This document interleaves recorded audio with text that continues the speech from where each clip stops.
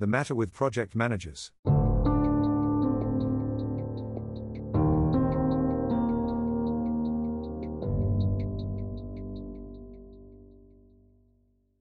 Hi, I'm Bry.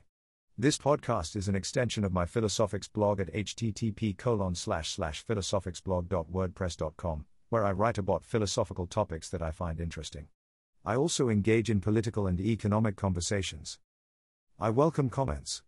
I have a Patreon account linked in the description. Let's get started.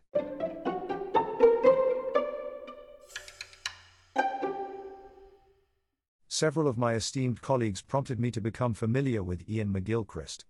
I had viewed hours upon hours of his lectures before I decided to commit to his latest book and likely magnum opus, though I don't want to sell him short. The Matter with Things is an approximately 3,000-page, 2-volume tome. To be fair, it's about 1,600 pages of narrative content, with the remainder being appendices, bibliography, index, and other such back matter. I've mentioned much of this before, but I am writing this post with a particular LinkedIn audience in mind, whom I don't expect to be familiar with my prior commentary, though they are invited to explore more. McGilchrist's thesis is that the human brain operates with asymmetrical hemispherical differences. These differences are not the facile left brain analytical right brain creative distinction of yore, rather the differences are more nuanced. If you are interested in the minutiae of this, stick around and read past and future posts when they arrive, as I'll be documenting my journey through these volumes presently.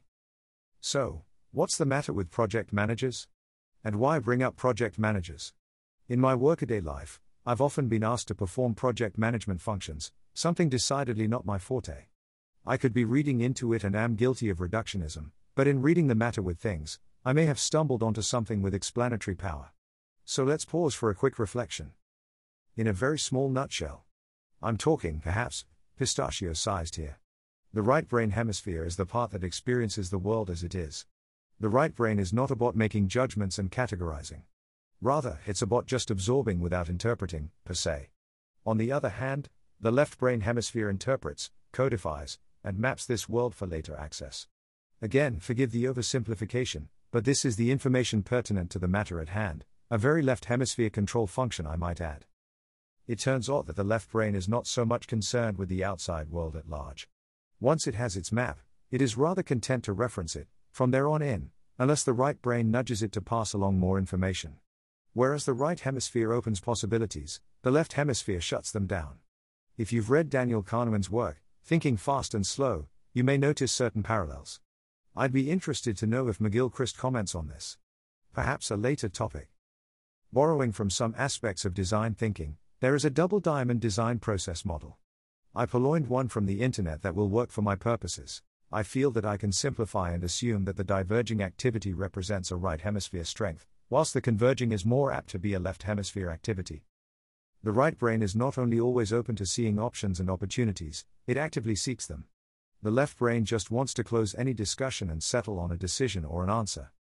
From an evolutionary perspective, the raison d'etre of the right hemisphere is to enable us to be on the lookout for potential predators, to form bonds with mates, and to understand and interpret the living world around us, whilst the left hemisphere's purpose is to enable us to be effective predators.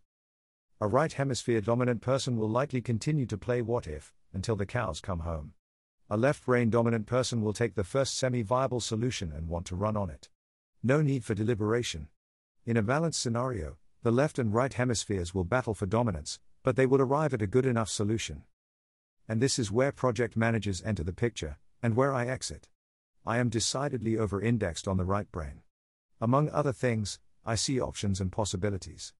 And sure, I have enough balance to resolve to take action, but I don't lose track of the possibilities, and I am always ready to change course at a moment's notice, what we call pivot in the business.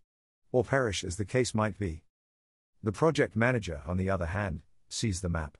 This represents practically inviolable marching orders. One aspect of a good project manager is the ability to filter out the noise.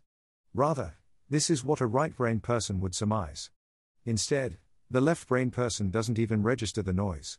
Where a right-brain person has to expend energy continually filtering out options and possibilities, the left-brain person never registers these options from the start.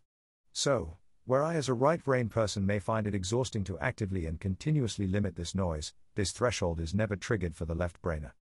In closing, I want to remind you again and again and again, that this is a gross oversimplification and rather metaphorical in nature. Nonetheless, I feel that it is germane and offers insights into why some people are more apt at certain tasks than others. I want to emphasize that one side is not better than the other. A right-dominant person is not superior to a left-dominant person, and vice versa. As with the brain itself, these can be complementary. Some people are very capable of tasking whichever hemisphere is necessary, but this is rarer than one might at first assume. McGilchrist provides many examples, so you can read them for yourself firsthand, or you can follow along as I call out key highlights in the matter with things. If you have any comments or suggestions, feel free to leave them in the space provided.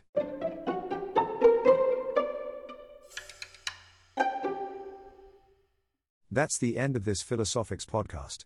Thank you for taking time from your schedule to listen. I am always interested in hearing perspective, agree or disagree. So, don't be afraid to comment. You can leave comments on the blog at http://philosophicsblog.wordpress.com. Come back soon to hear more. Cheers.